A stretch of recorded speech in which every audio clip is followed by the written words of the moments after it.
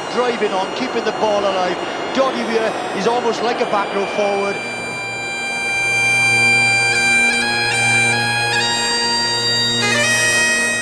And great stuff there by Doddie Weir, who, when he goes like that, he's like a mad giraffe, but he's got great skills.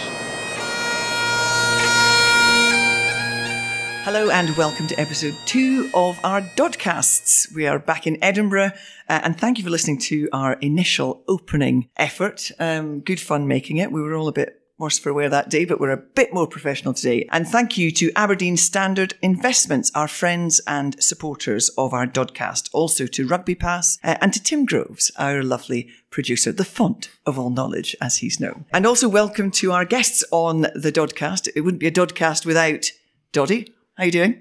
Jill, very well. Good to see you, young man. And also we've got 2 new guests. We've biffed off Kenny Logan and we've upgraded significantly, and we are welcomed by Sean McGrath and Professor Martin Turner. And I'm going to let them introduce themselves because they've both got such incredible credentials.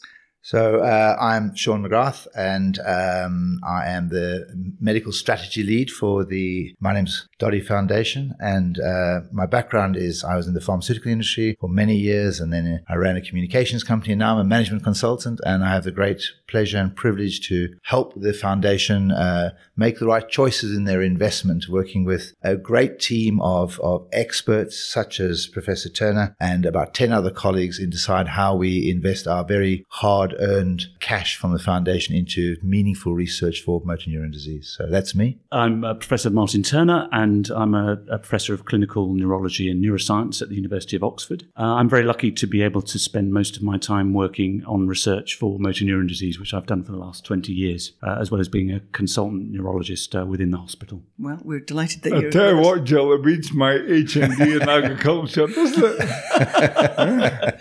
But you've got an honorary doctorate. There's a few awards been since then, thanks to everyone's generosity and support, but it's great to be in the same room as these lovely guys, and yourself, obviously, because you're taking charge of the foundation.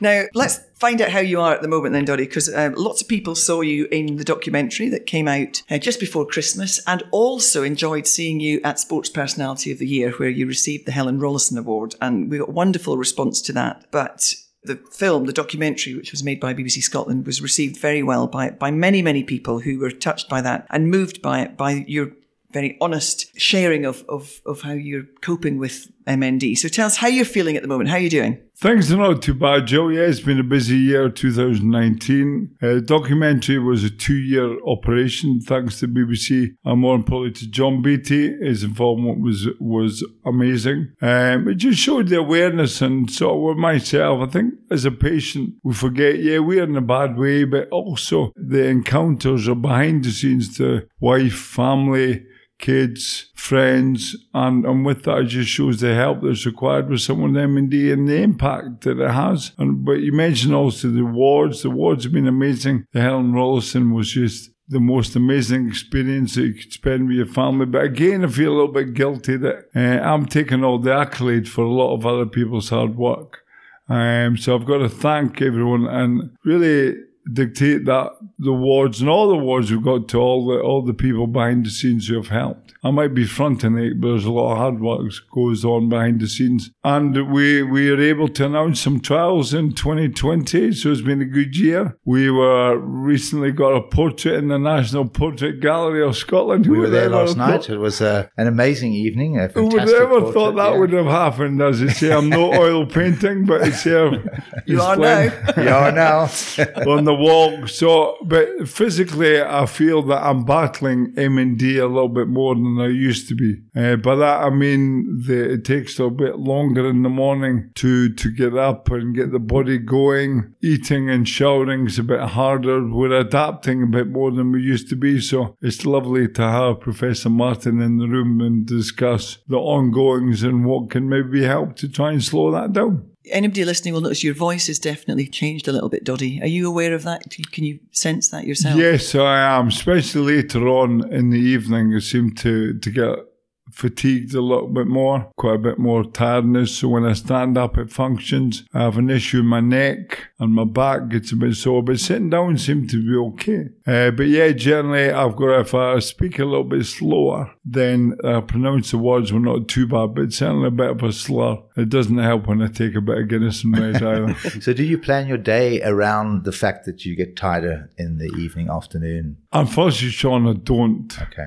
Because we've got a few functions at night, just how they happen. I go and see a chiropractor at night as well, just the way that the timetable works. It's just one of these issues I think Martin will come on to it, so that it does affect your voice. And again, I am very lucky, and I look upon the luck. I don't know why I'm still here, still pretty active. I'm still driving, still pretty independent after 3 years, or just over 3 years of diagnosis. And as we know through the foundation, we get emails of people have maybe got 3 months and unfortunately they're no longer here. So 3 years still in. Still can walk, still can talk a little bit, still can drink, party and drive. I see I'm not too bad. I think it'd be useful and helpful if we heard a little bit more about the disease itself. And we're going to talk about how you manage that day to day, Doddie, and the different ways that you have adapted and some of the different things that you've tried to help with the situation. And Martin's best placed to tell us about that. In layman's terms, what exactly is MND, motor neuron disease? Yeah, well, motor neuron disease, and we sometimes call it amyotrophic lateral sclerosis. I'll come back to that. But if I use those terms, MND and ALS, they mean the same thing. It's one of a family of conditions called neurodegenerative disorders, and that includes more common things like Alzheimer's and Parkinson's. And we think that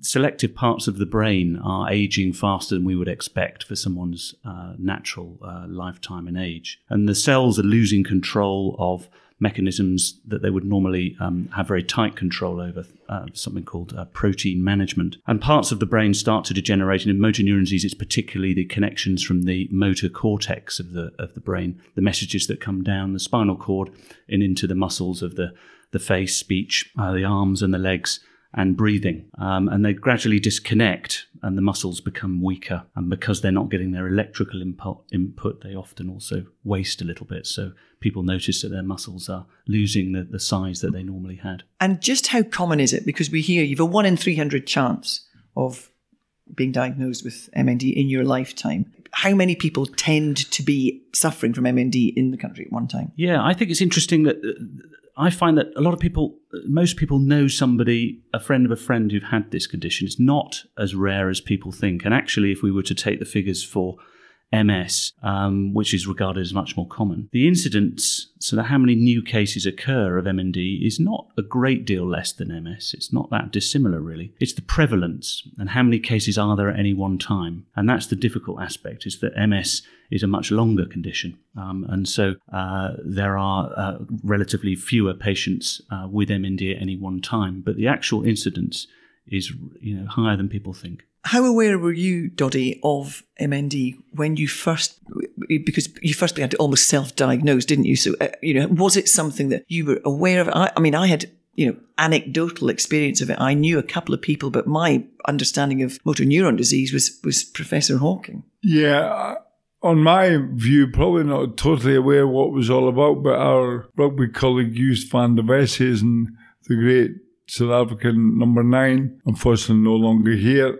He was at Murrayfield along with Ewan McDonald, and I was in the same room with these guys and saw the kind of state that they were in, because, as we know, Ewan can't do very much for himself, and Joost was in a kind of bad way himself. He couldn't really speak, couldn't move, he was wheelchair bound, had to get fed. So with that, I had an understanding, but not a reality of what was going on behind the scenes. And I have to admit, Jill, when I got diagnosed, it was quite a shock and disappointed in lots of ways of the help that patients with MND receive. Because when I got diagnosed some 3 years ago before Christmas, it took maybe about 6 months, and I was quite lucky. It was quite a quick diagnosis. Some people can go on lengthier, but it's actually thinking that you've got MND or not, and a lot of people maybe don't realise if they fall over or lose strength or one thing or another, their speech begins to get a little bit slower, what it's about, and actually go and see the doctor. They maybe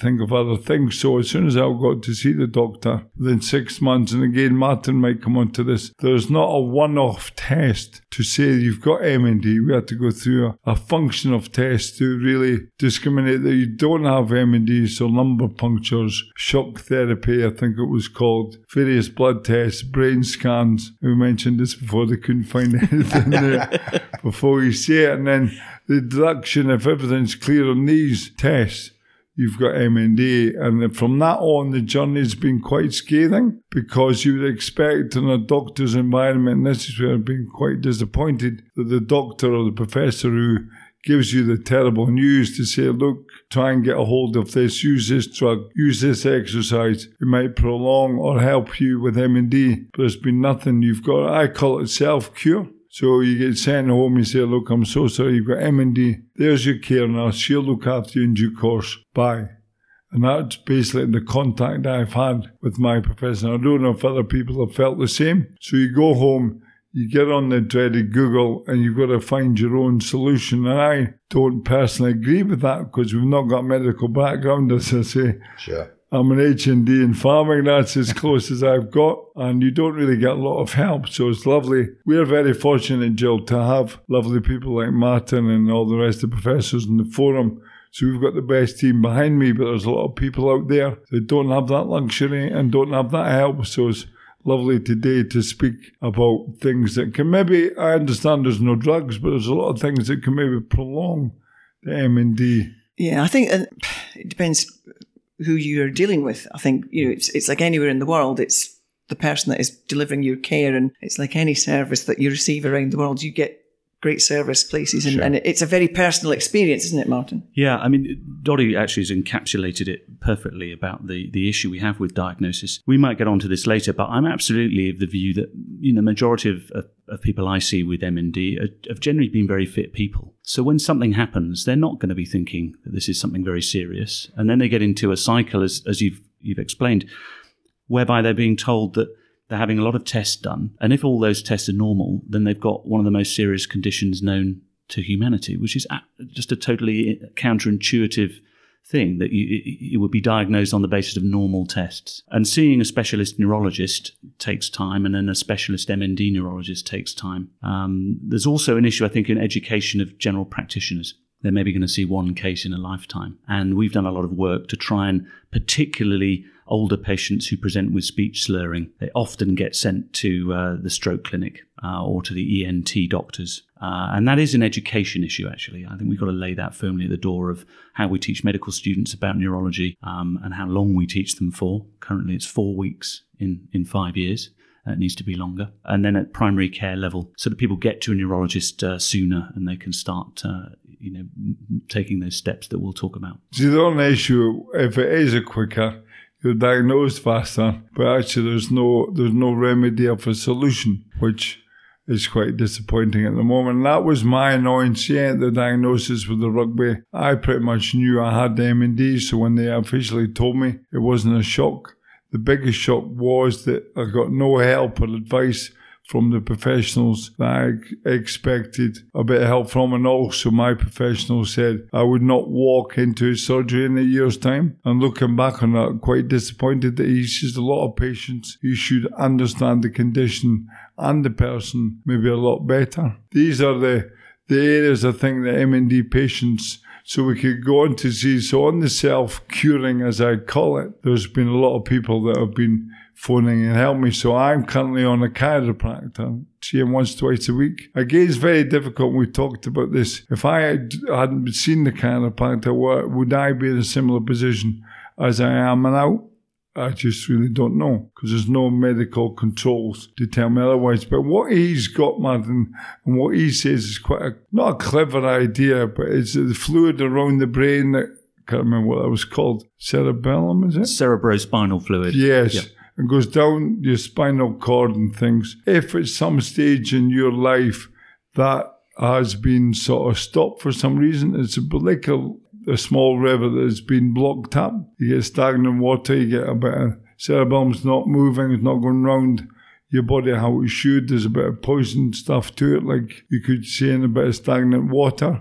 So what he's done and he's trying to do is really correct my body to allow the flow of this fluid to continue around. And I think that's quite a good idea. That's had an issue, and I think certainly it slowed my condition down quite dramatically. But it might not work on everybody. I also go swimming once a week, which I find very helpful. Although I use polystyrene weights, which doesn't sound too tough, but allows my body to do things in a pool that I won't do in dry land, like hop, skip, jump, go into the crucifix position because I can't lift my hands up very high. And also see a deep sports massager who goes into my neck at the moment and really goes into the muscles and tries to get rid of all the sort of little knots, so allow the free movement. And I think that, on the basis of taking some protein tablets and a wee bit of enjoyment and doing this, keep active, has allowed me to keep living for over the average time. Yeah, so I think that all of those things, the unifying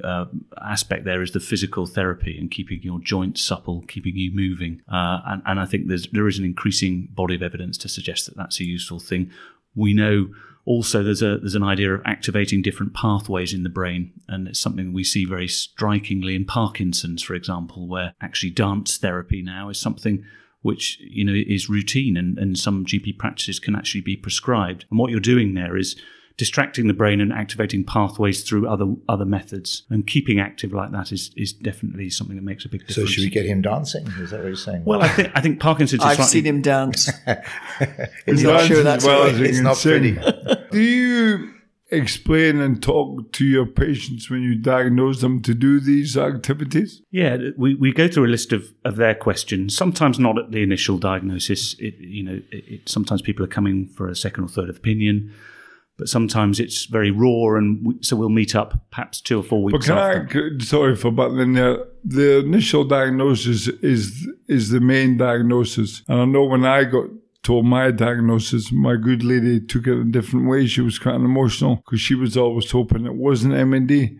I had a very good idea it was. So if my professor at the time said, look, Big Phil, I'm so sorry, you've got this MND, here's your care nurse, they'll help you in due course. But here's a list of activities that you can get involved with that hopefully will prolong your disease, would have been a great benefit from me, instead of saying, right, cheerio, there's nothing we can do. Yeah. What we try and do in our clinic is we have some resources that people can go to on our website, the common questions about riluzole and other medications, adaptations to housing and activity and exercise. But also we give them a pack detailing all the different types of research that are going on. And I think you're right that providing a mixture of information about things they can do, support networks like the MND Association, but also about research, because people want to take part in research, is something that it's the timing of all these things as well, Martin. I would imagine, because if you're diagnosed, it's a big diagnosis, a massive diagnosis. So throwing all that information all at once to the patient at that time might not be the best thing. So some patients want it all then, and some patients will say, I just need to digest all this first. And then the offer to come back to find that information might be the best thing for those patients. But you're correct, Sean. I think on the back of that, it's all about positive thinking. And at the moment, what you're saying, Martin, is I think a similar picture throughout the UK, what patients get given. Have a look on the website. Now, why should a patient have to go and have a look on the website? I'm not picking at you, because at least there's some information there available. I didn't get that. I got nothing to accept, right, cheerio, we'll see you in 3 months. And you get told the diagnosis, you go on Google, they see your life expectancy for the average one is between 1 and 3 years with MND. You get told you're not going to walk into the practice within 12 months. And being a professional sportsman, that was quite a concern. So to be given, it's like when you go for a cold or a flu, to be saying, right, we can't help you, goodbye, cheerio, come back in a week, we'll give you some remedy. You're looking for a fix. And what was the great saying, if you've got a problem, find a solution. So to let the patient know there is a fix directly from the professor, like we call it a kind of pathway at the moment, try this, do this. It will not cure your issue, but it may give you a longer standing. I think the problem is quite often in different parts, it's very different experience in different parts of the country, frankly. So, depending where you're given this diagnosis. And also, and we can talk about this, Martin, no two patients are the same, but the patient pathway that you mention is something that we've been talking about in Scotland, and it's something that we're in an open dialogue, and stakeholders within Scotland are coming together so that we can create some kind of patient pathway that's relative to today, how we live today, and the Scotland that people live in today, and the resource that's available. And I think that's really important because it is something, and I think the easiest way for people to access that often is through the website, frankly, because that's what people have at home. But I think the geographical nature of the UK is a very different experience wherever you go. But what I wanted to ask was the difficulty you have as a neurologist and as somebody who is treating patients with MND is the different way it can affect different individuals, because it manifests itself so differently in different people, doesn't it? Yeah, I think that's right. It's largely a disease of older adults, but Doddie's a good example of where that's not always the case. We regard you as young. And so there is an age variation, and also it may begin in speech, it may begin with the hand, it may begin with the foot.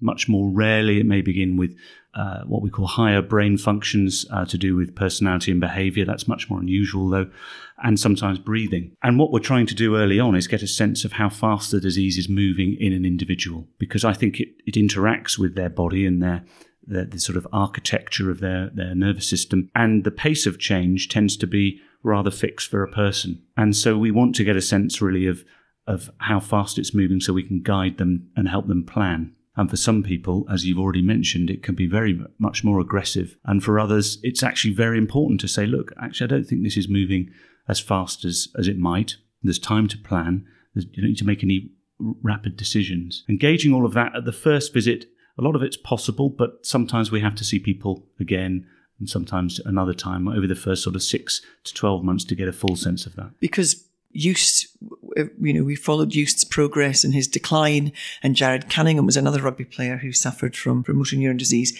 and they lived for a period of time, but not the length of time that we see, for instance, Professor Stephen Hawking, perhaps the most famous MND patient sufferer that people will have heard of. I think that confuses people sometimes. Absolutely, yeah. And so it's this idea of sort of terms like average, mean and median, and I'll just try and explain a little bit of those, that if we took half of the patients, all the patients, then unfortunately the disease runs its course within 3 years from symptom onset, which is really one of the most devastating conditions there is. But actually the other half, the other 50%, the other side of the median, those patients can go out to a very, very long period of time, and sometimes into certainly a second decade and sometimes much longer, and right at the extreme, someone like Stephen Hawking. Now, actually, if you take all the data from maybe 5, 6, 7,000 patients, which we've done, and you put it into a mathematical model, you actually see that it's possible to have those rare outliers like Stephen Hawking,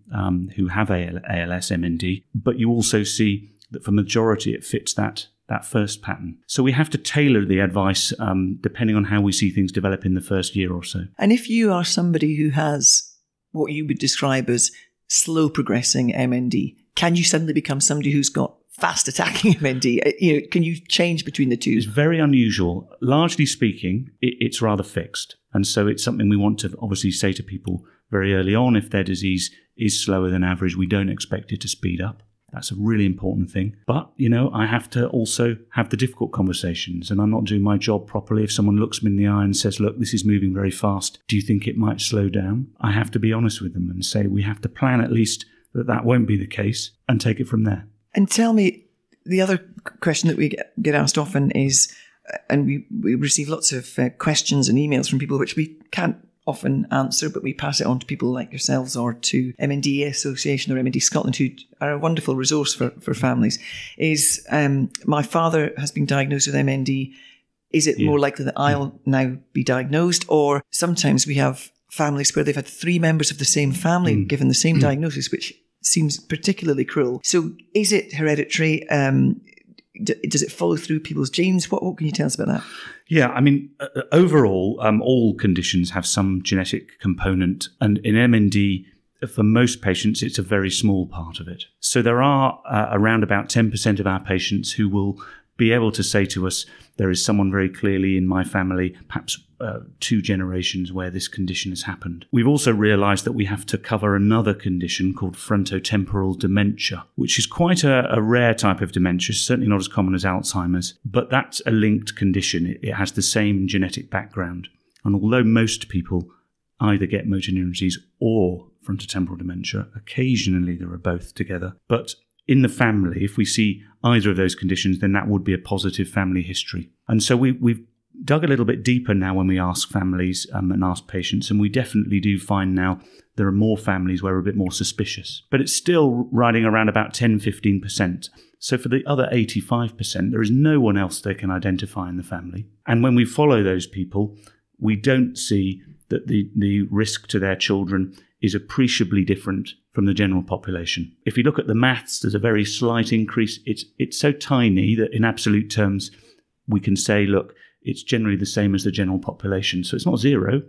Anyone can get MND. So that's reassuring, I think, for most patients. In those people who do have a family history, when we look for the genetic cause, we can find a single gene error, a single change in a gene, in about 2/3 of those people. And so we can give them information then about which gene is driving this. It starts to help us access some of the newer treatments that target these genes, which is a very, very exciting development. But there are still a group of people we're saying, well, we know it's hereditary, but we can't tell you what the precise cause of that is. I think the bigger picture, what's happening in most patients, is probably what we call a multi-step, multi-hit process. So several things, and if you model it in a mathematical way, probably 6 things have to happen over your lifetime. Now, if you have a genetic abnormality, probably 3 or 4 of those 6 steps are taken care of already. So only a couple of extra things have to happen, which makes it more likely you'll get MND. But if you haven't got a strong genetic drive, you're going to have those 6 things happen. And that's going to be very rare. It's not going to happen very often, those 6 things. They're probably not necessarily the same 6 things for everyone. Some of them may be related to trauma. Some of them may be related to aspects of lifestyle, but no strong factors that we can identify. And did you, when you were diagnosed, Doddie, knowing Eust and Jared, and it seemed, and Rob Burrow has been diagnosed, and we hear of sportswomen given this diagnosis, and anecdotally, it seems to be that that they're fit, healthy, active individuals in younger age seem to be given this diagnosis. Did you think there was any link originally between being given this diagnosis and your career as a sportsman? I didn't, Jill, no, but looking back and maybe Martin and I had a discussion before we started the programme here, I was involved in a rugby game at Newcastle Falcons some 4 years ago, just before the World Cup, and got a bad hip injury, a hematoma in my hip. It's the worst injury I've ever had in the rugby days. I think it was, I'd say I was too old to play. But with that might have been an area that triggered my MND. I really don't know, because not long after that, I thought I got my hand caught in the door and kind of lost a bit of power. Thought I broke a bone and went, okay, I'll keep it Monday. But wasn't, and went on for maybe 6 months thinking it'll be fine, lose the power. Never for 1 minute thought I had MND till my skin started twitching. And with that, Googled these two areas in the computer, and it came up with MND. And it's a question I get asked all the time with regard to the foundation, is what is the link between rugby, first of all, then trauma to the head. It's usually people talk about trauma to the head, yes, not a hematoma in the head. No, exactly. And then athleticism generally. And the conversations we've all had with Pam Shaw, and there's a great interest then, and there's, I think, quite interesting associations with athleticism that Martin will... I think more of what we talk about is more that what Martin's just explained. There's a lot of young ladies who have got MND now who has never played rugby. Yeah. And that's where I looked as well. So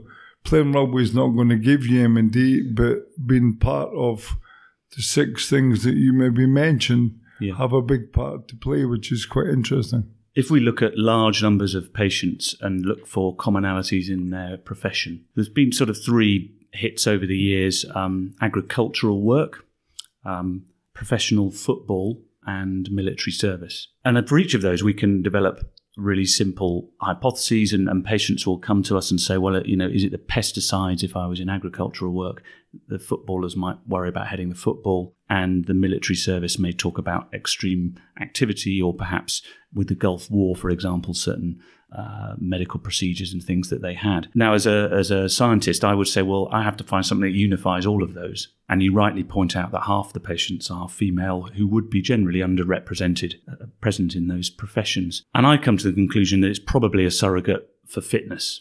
So all of those professions probably select for people who are generally quite fit. Now, my view, I think the two views are either that exercise and activity is somehow driving this disease, causing it in some people. My own view is that it's probably that we're seeing it's more likely to happen in someone who happens to be of that sort of build, that kind of metabolism. It's not the cause, it's an association. So teasing that apart is difficult. I think if we went to extremes and say, well, are there Olympic athletes who are training to ridiculous levels, unbelievable levels? Are we seeing a lot of MND in that group? No. So we're not getting a sense of a dose-dependent cause here. What I think is perhaps if your motor nervous system is put together like a Ferrari, perhaps if it's a very... I'm sorry. Everybody's laughing. Looking at me. So, perhaps... I'm sorry. That's more likely. We've heard you described as many things, Dodd. But a Ferrari? When you're younger, you're more likely to exercise because you find you can do it. You're good at it. So you find yourself in that sort of situation, and that might be more likely that you're going to do that when you're older, when most of us perhaps are dropping off an exercise. Now, that just might simply mean that whatever's going wrong more generally as we age, back to these cells and how they manage these proteins, it might simply be that during the process of activity and injury, you're putting a lot of stress on your body. That's the nature of living. We all have to do that. It's part of just getting on with our lives. But it may be that the motor system just becomes a bit more accessible if it's highly tuned and finely tuned. It's not causing any damage. It's not the cause of the condition, but it might in some way be a little bit more easy for it to get access to that area. So I absolutely see it as an association. I don't tell people in families who are relatives to stop exercising. I think that it's an association. It's something we should look at to understand the risk factors. Finely tuned Ferrari, I like that, Jill. I never in doubt. But can I ask you a thing? Because I think a lot of people who's maybe listening to this, we understand the problem and the issue that you very kindly described there. What do you think is the solution? If for your patients, what advice do you give them at the moment? How do they stop it? Would you advise to prolong the issue? What kind of advice? I think it's just how can you enhance their quality of life? Yes. Yeah. Well, I think, and I think quality of life it sounds an obvious thing, but it is a really important aspect. And I do want to understand what that means to individuals. That is a really, really important thing. I want to, when the dust has settled, I want to have a conversation. What are the things that you want to do with the time that you have? And then if it's very clear that I want to take everything I can find to slow this disease down, I totally get that. And then we'll talk about what's proven, things like riluzole, proven in a clinical trial. We'll talk about the variety of additional sort of physical measures that you've been talking about, keeping yourself active. Would you think they enhance? You think that patients should be doing this by exercising a bit? I think so. I think not pushing themselves to new limits. If they've been used to exercising, I don't think they should stop. I think if they perhaps haven't done a lot of exercise, it's worth keeping just gentle things moving. Things like swimming, low level sort of exercise is very, very helpful. If we get onto, should I take experimental things that I've read about on the internet, then I try and frame that in with three types of harm that can happen. One is physical harm. Now, most things that people take don't harm them. They just don't make them any better. But undoubtedly, it's possible to buy things now on the internet that can cause very serious physical harm. And there's no way I'm ever going to recommend that. No disease is worth feeling worse for. Financial harm is not my place to say, but I can advise someone that they can end up spending a lot of money on things. And that goes back to what they want to do with their time, and just to weigh up going off to have an experimental therapy halfway around the world, even if it's run very safely, versus is that what they want to do with their money? Just to think about that. But it's not my place to tell them. And the third one is emotional harm. So if somebody is saying to you, I've got something that the doctors don't have. But can I tell a thing? You say it's not your place, and sorry to ask this. If you're were my professor, Yeah. I would prefer the honest advice to say no, yes, Yeah. do that or do not do that. And that's what I think we need sometime as well. Yeah, I think you're right. There are people who say, that's why I've come to you. Like when you take your car to the mechanic, I want you to tell me what's wrong and get on and fix it. So absolutely. And I think I will generally say to people, if there is no clear scientific evidence for trying something, it's just a hunch or somebody's opinion on the internet, then my advice is not to do that. And can you advise, because Sean, I say again, this is where I'm very lucky to have the team we are behind, and I get quite a lot of these internet requests to myself. If a patient gets these requests, do you have an area that you should go and maybe look at and get advice? How would they look at their own medical advice to see if they're a benefit or not? Yeah, I think that is something that we can do a bit better on, but there are some good resources. I think that the ALS TDI, the MND Association, the ALS Association in the US, they have a lot of information about trials that are registered and new and up-and-coming drugs and information about them. And I think weighing all of that up, online communities, though, are fabulous. I think that's been such a massive benefit of the internet. So, for example, and there's lots of them now, but there was a site, patientslikeme.com, where you could register and say, I'm a 48-year-old male with MND. It started here in this month and this year. And you could see straight away another group of people exactly the same as you, and you can see what they've chosen to say that they're taking, whether they think it's helping them, and weigh it up yourself. And that sort of crowdsourcing of opinion done on a large scale, I think can be very helpful. I think it's when a single individual, very well-meaning, but might say, look,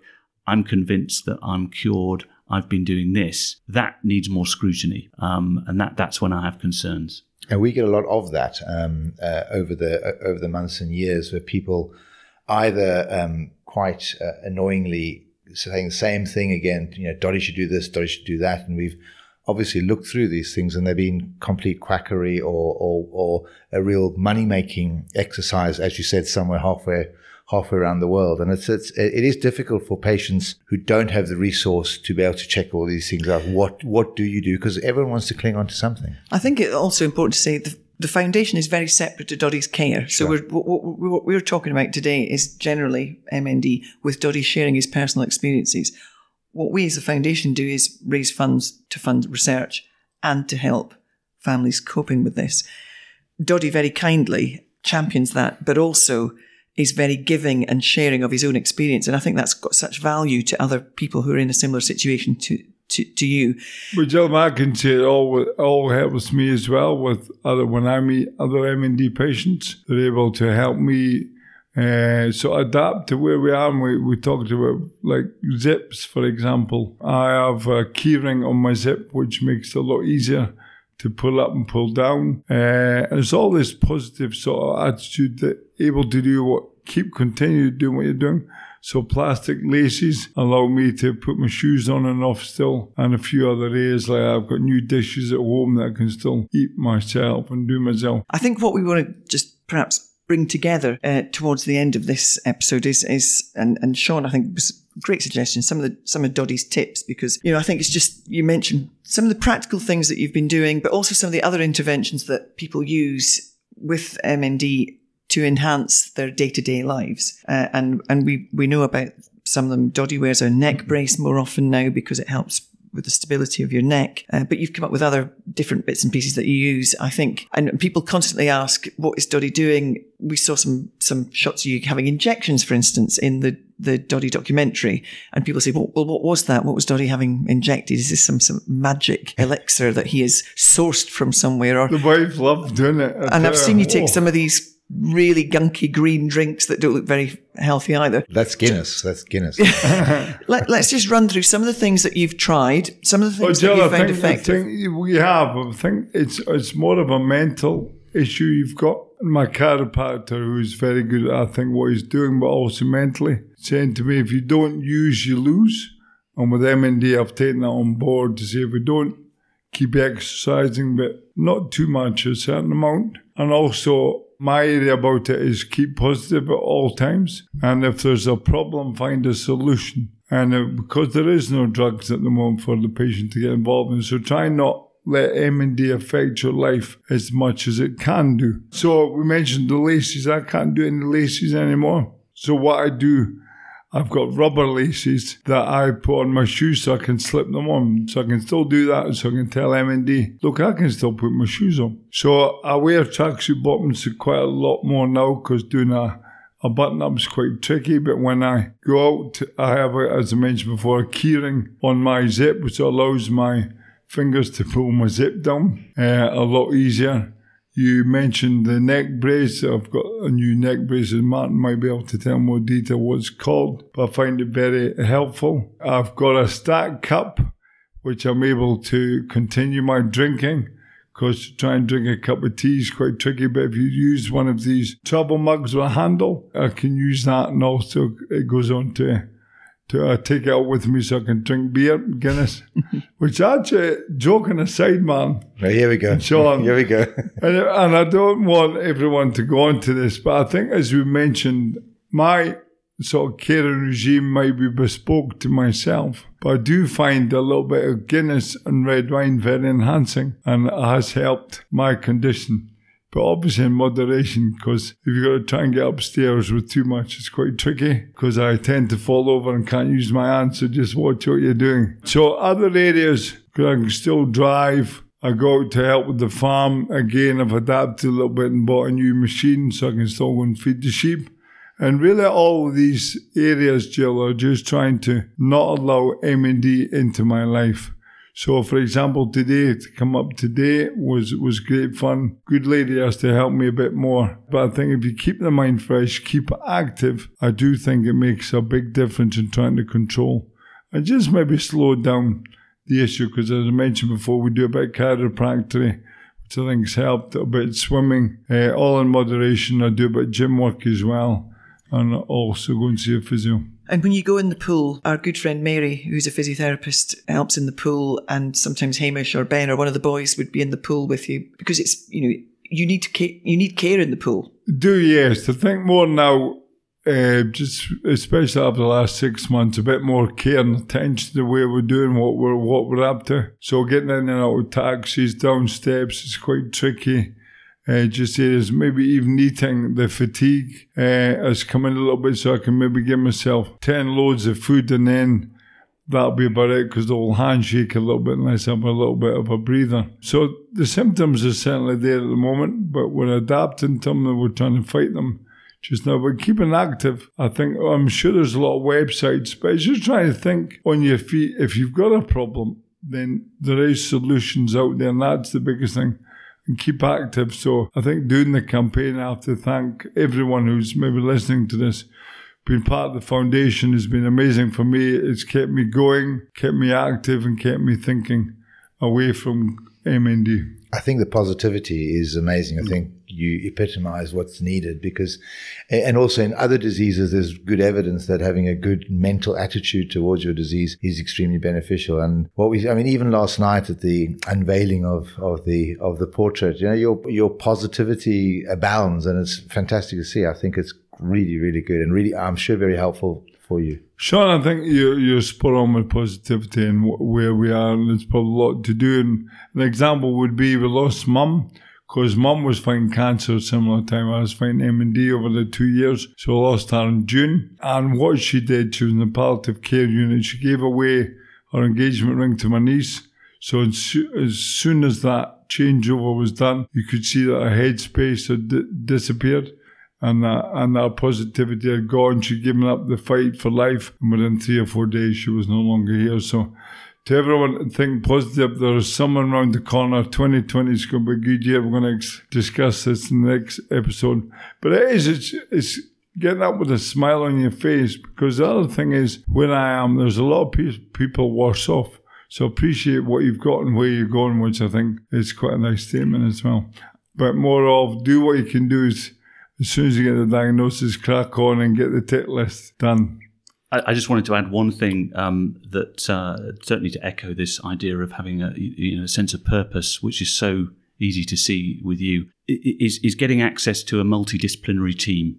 and I do feel strongly about this. I think it's something the association, MND Association, has worked really hard on, is to ensure that all patients who are diagnosed with this condition can see a group of individuals, including an occupational therapist, such as to give you all the tips that you've had about dressing and all those sorts of things, physiotherapist, speech and language therapist, dietitian, respiratory, all of those things, and yet sometimes a neurologist. But access to that care is really, really important, and I think all people living with this should contact the MND Association to find out where their nearest care centre is, and certainly to visit it at least once, if not regularly. But Martin, on that, positivity is very important, but there was a couple of neurologists who, I don't know what your advice may be, have asked me to put a peg in my tummy. This was about a year ago.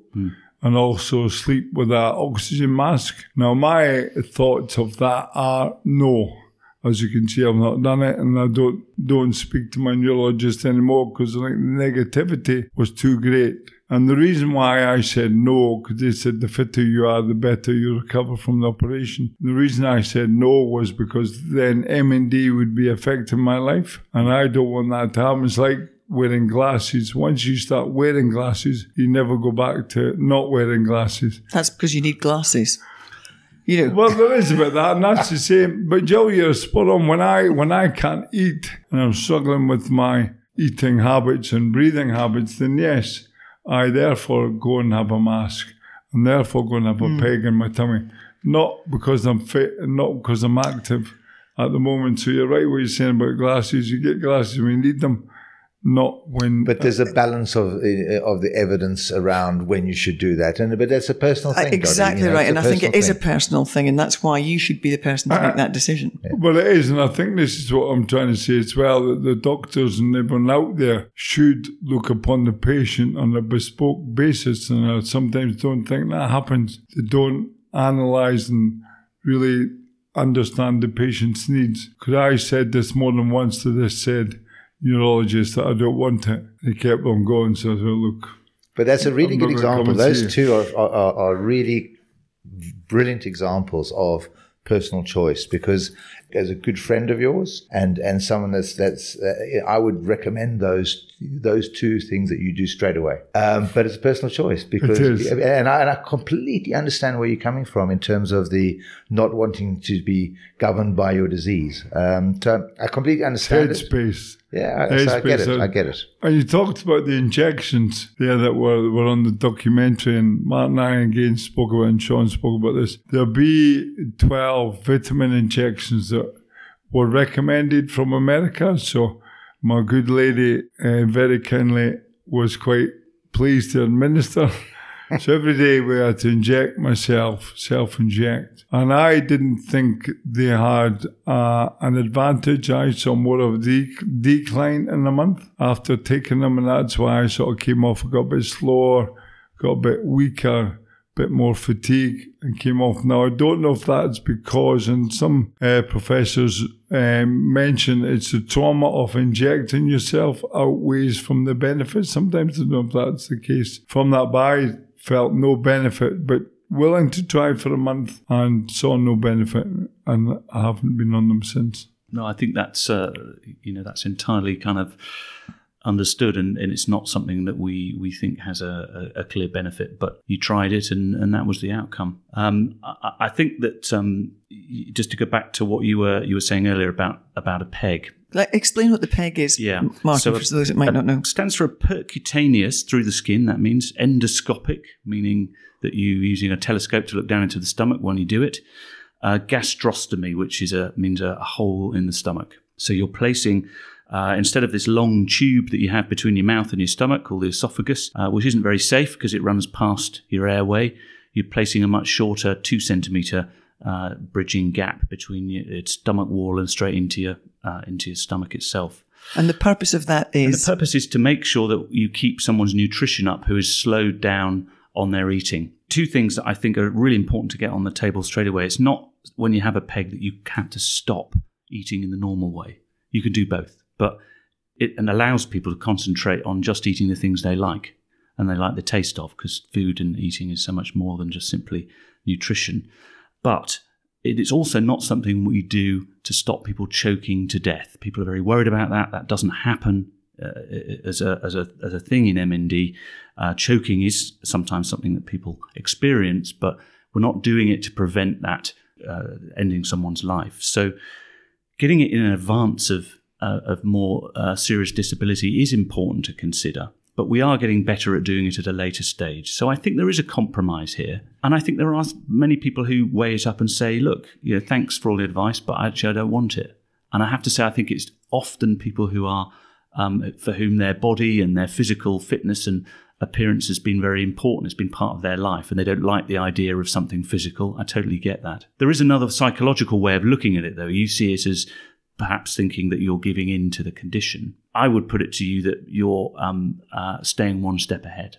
So you're actually in control and you're keeping ahead of the condition. So it's just a different way of looking at it. No, but that is very true. And I think you highlighted there, man, it's up to the patient how they see it. And the benefit with that is for the doctor to explain what's out there, what's available, and for the patient to listen, to see what's going on, and then obviously grasp it if they like to go and do it. And sometimes they don't think that explanation of all the activities are there for people, but there's a few websites, as you mentioned, that people can hear of what's going on. Good. We're still not going to do it. Okay, well, I think, listen, we have covered a lot of ground in that episode, and I think we're going to take a pause and just have a think about what we'd like to talk about next, which is, I think, research and what the foundation has been doing and what's been happening in the research community. And as we've got Martin here, I think we're going to keep hold of him for our next episode and talk about that. But in the meantime, just to say a huge thank you to Professor Martin Turner,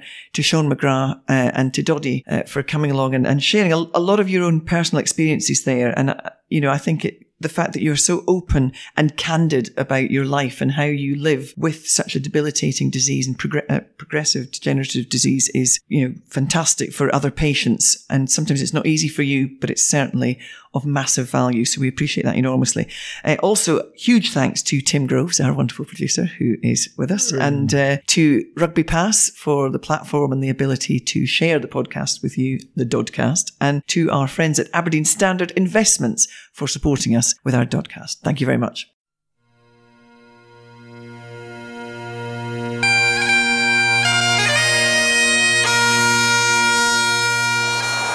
Doddie Weir, there they are, driving on, keeping the ball alive. When he goes like that, he's like a mad giraffe, but he's got great skills.